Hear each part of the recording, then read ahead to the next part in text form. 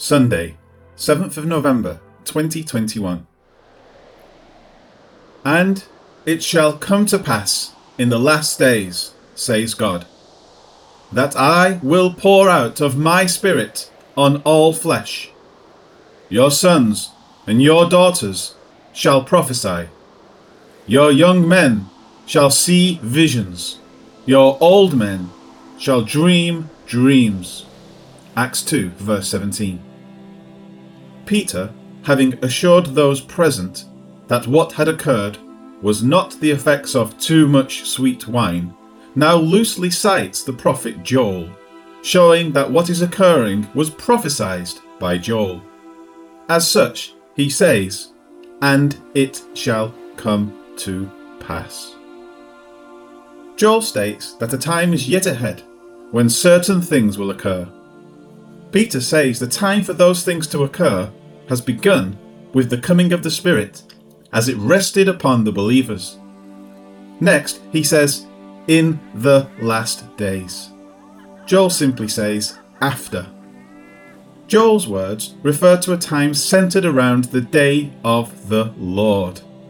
It is a time of restoration for Israel when the Spirit will be poured out upon them. Peter changes after to in the last days. This term signifies an unspecified time that is actually inclusive of the entire church age. Messiah's work of fulfilling the law and establishing the new covenant is complete. From that time, the thought of the last days takes center stage. Paul refers to this time frame in 2 Timothy 3 verse 1, and it is inclusive of the entire time of the church age. Peter then adds in, says God. This is a note confirming that the prophecy of Joel is the prophetic word of God. In this time frame, Peter next says, that I will pour out of my Spirit on all flesh. There is a time when the Spirit of God would come upon believers. The term all flesh does not mean every person on the earth. It means all believers, regardless of age, sex, status, and so on. Having said this, care must be taken to understand that this pouring out of the Spirit does not necessarily mean that the event as it happens in Acts is normative for the church age. It is, like other such events, given as a confirmation of the work of Christ having converted those who, by faith, believe. This is what happened in Acts 2. Despite this obviously being so, Ruckman incredibly says, quote, nothing in verses 16 to 21 takes place in Acts 2 at all, not even the pouring out of the Spirit, end quote. It is the epitome of idiocy. In order to justify the unjustifiable, he denies that the events of Acts 2, verses 1 to 4, are a demonstration of the pouring out of the Spirit. But this is exactly what occurred, and it is what Peter is explicitly telling the people. The Spirit has come.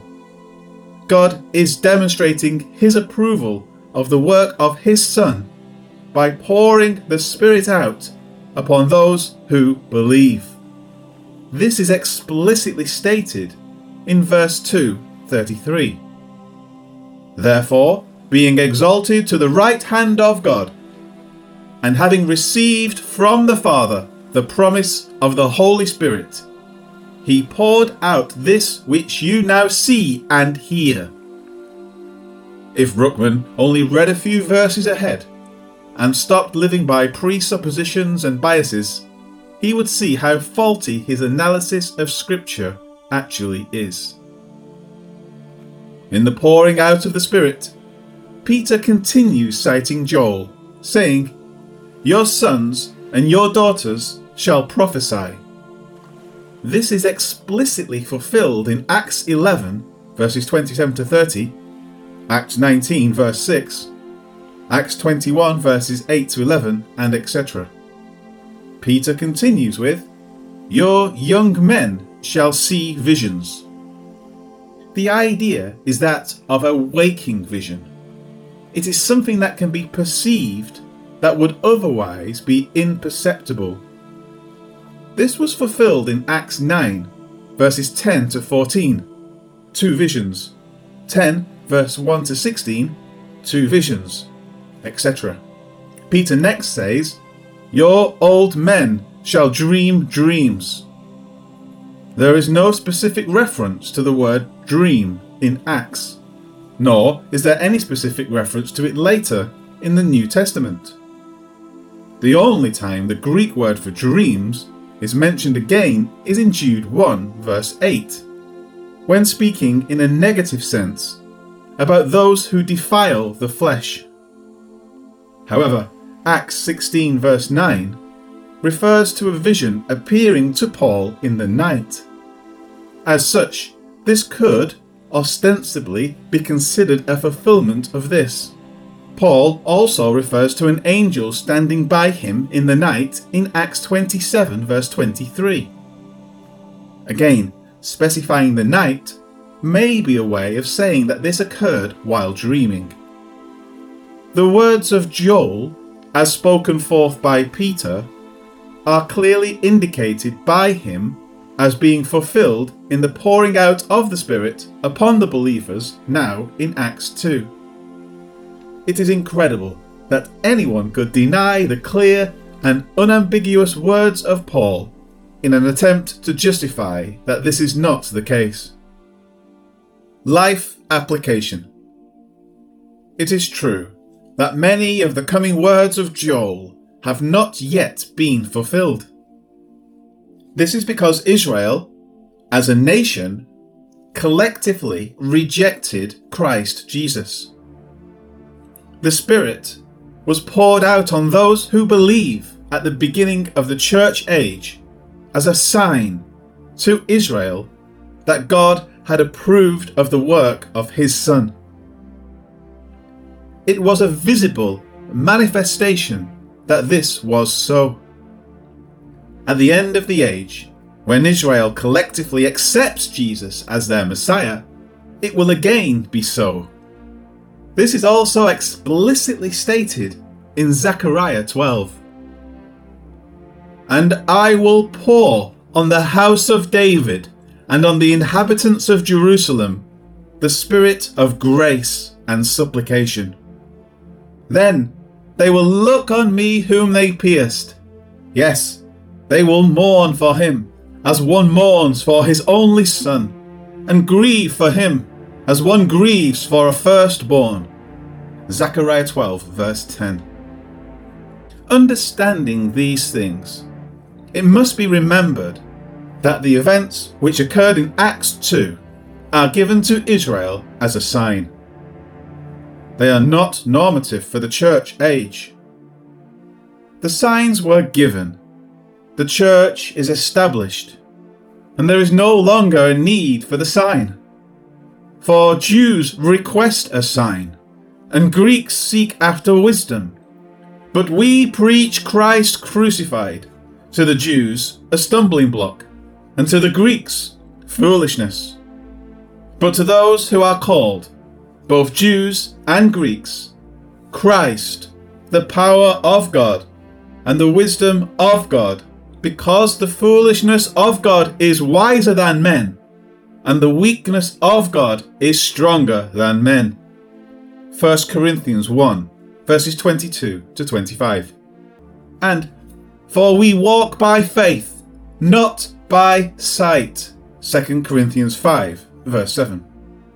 And, "So then, faith comes by hearing, and hearing by the word of God." Romans 10, verse 17. Paul's epistles alert us, time and again, to the fact that we are to heed the word and believe by faith. The church was established, and the signs are no longer necessary to convince Israel.